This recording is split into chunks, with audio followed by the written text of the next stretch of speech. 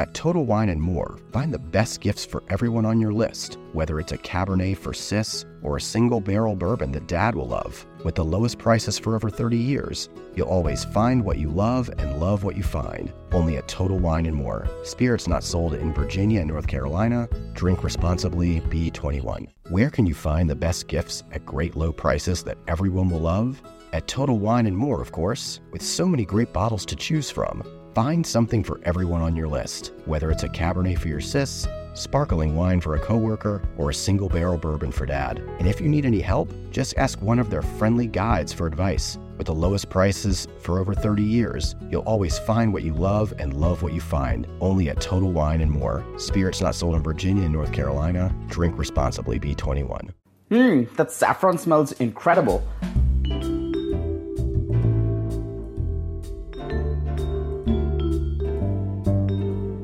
Hi, this is Play Me a Recipe. I'm Nick Sharma, food writer, cookbook author, and kitchen scientist columnist for Food 52. Today I'll be making my green olives and chorizo stuffing from my latest cookbook, The Flavor Equation.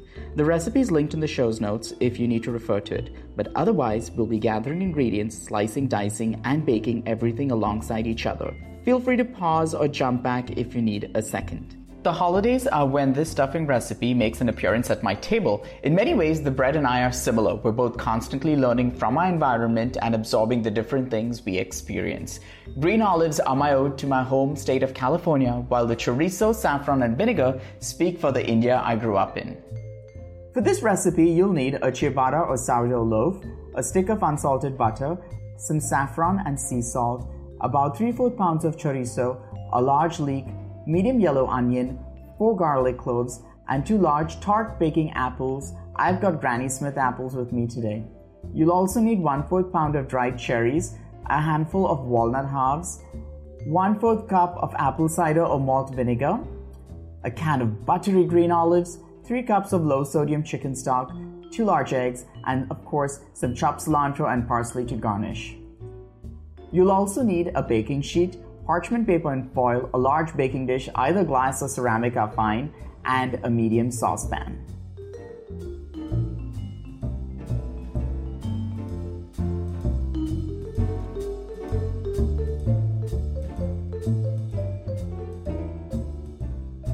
So first we'll start by drying out the bread. I'm preheating my oven to 200 Fahrenheit, and while the oven heats up, let's go ahead and tear this bread into cubes.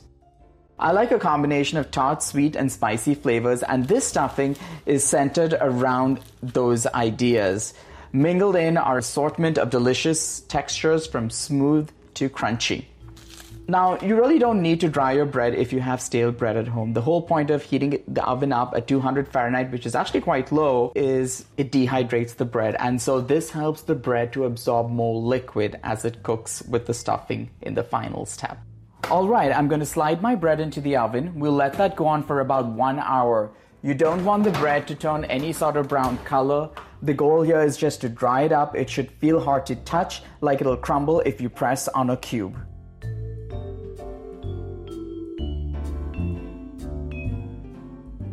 The cubes are looking great. They're dry, hard, and ready to absorb our saucy mixture. Let's set this aside to cool for about an hour. This is important because if the cubes are too warm or too hot, the egg mixture will start to set and thicken before it actually enters the oven. So we want to minimize that, and we're going to let this cool. While the bread cools, we've got some veggies to prep. We've got the leeks, the yellow onions, and the 4 garlic cloves that need to be thinly sliced. And this adds a really nice texture, but it also adds a savory note and also helps to build up the warmth in the flavor of the dish. We also have the 2 Granny Smith apples that I'm going to core and dice. I like to dice them because when you bite into it, you get that juicy burst of sweet and tart flavors. We've also got olives to take care of, and the olives are going to be drained and then halved. I like green olives, but again, if you have an olive that you really love, by all means, go ahead and add it to this dish. Stuffing is one of those satisfying dishes that you can tweak and morph every year. I love the flexibility that it affords. For example, here I am using 2 ingredients that I grew up with in Goan cuisine, chorizo and vinegar. And those 2 ingredients are what makes this stuffing so special for me.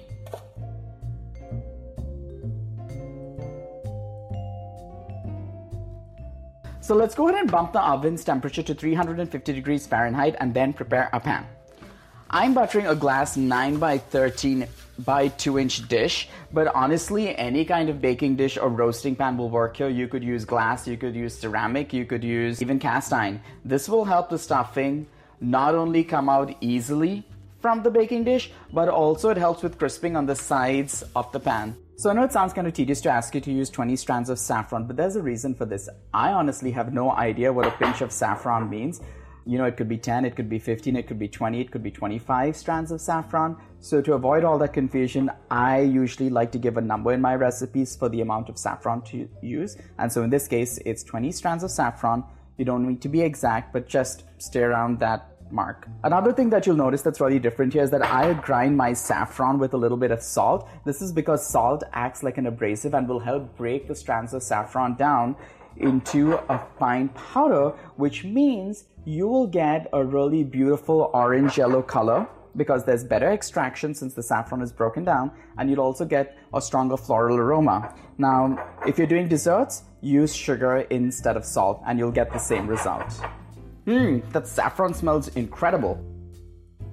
Let's get working on our aromatics. I'm setting up a medium saucepan on low heat and I'm going to add about 11 ounces of Portuguese chorizo to the dry pan. I like Portuguese chorizo because I can't get Goan chorizo out here, and the flavors are very similar to Goan chorizo, which is why I find it to be a very good substitute. Now we're going to let this cook here over low heat until it just about starts to brown for about 8 minutes or so. I'll meet you back here after the break.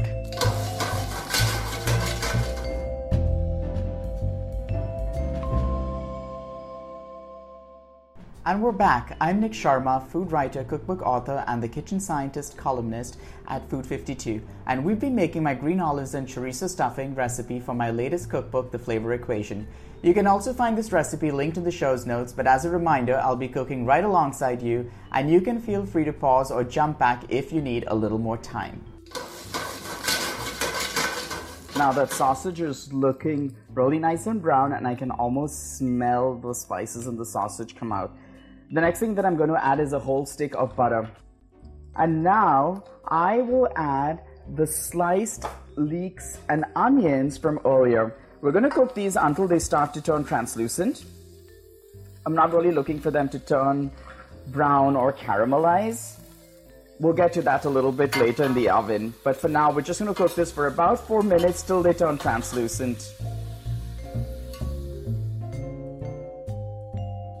And now lastly, I'm going to add the garlic that I sliced earlier.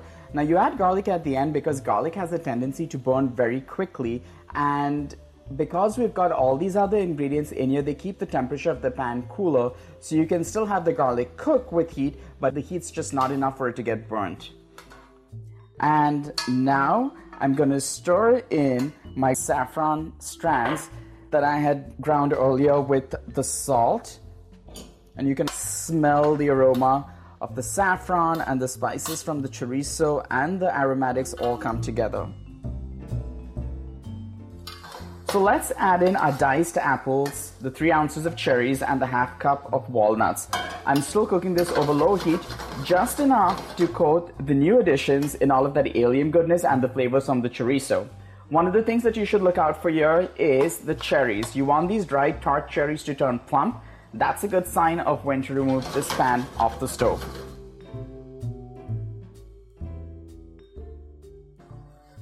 Now that my cherries are looking plump, I am going to remove my saucepan from the stove, and the next thing that I'm going to do is fold in the olives as well as the bread that I had dried earlier, and I'm also going to season this. Now control how much salt you add at this stage because chorizo also has a certain amount of salt, so try to account for that when you're seasoning the base of the stuffing. In a medium bowl, let's whisk together 1 cup of the stock with the 2 large eggs. Then the rest of the stock will go into this. Let's now pour this right over our bread mixture and fold it all gently so everything gets evenly wetted. I'm now going to leave this for about 30 minutes on my kitchen counter to absorb. But if you need a longer break, you're totally free to stick this covered into the refrigerator overnight.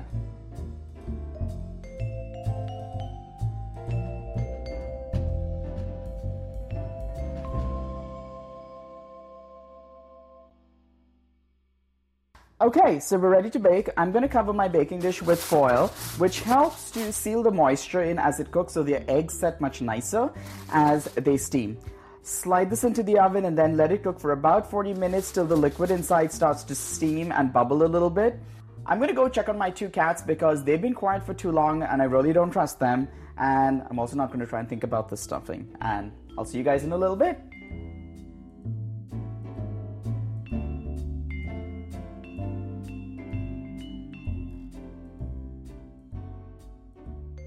The stuffing's been baking for about 40 minutes now. Let's go check on it. It's still a little bit moist, so let's peel the foil off, lower the temperature of the oven to 300 Fahrenheit, and then cook it uncovered till it turns golden brown and crispy all over. I'll see you guys in about 20 minutes. Okay, let's grab a skewer. A knife's fine if that's all you have to test for doneness. The stuffing should be pretty dry. The skewer will come out clean. Yep, this looks pretty good. Let's pull this out and let it cool for about 10 minutes or so. After it cools off, I'm going to garnish this with the chopped flat leaf parsley and the chopped cilantro. How did yours turn out? Let me know how it all went by leaving a review. Again, you can find the written recipe in my new book, The Flavor Equation, or on food52.com. I hope you have a wonderful holiday season and happy cooking.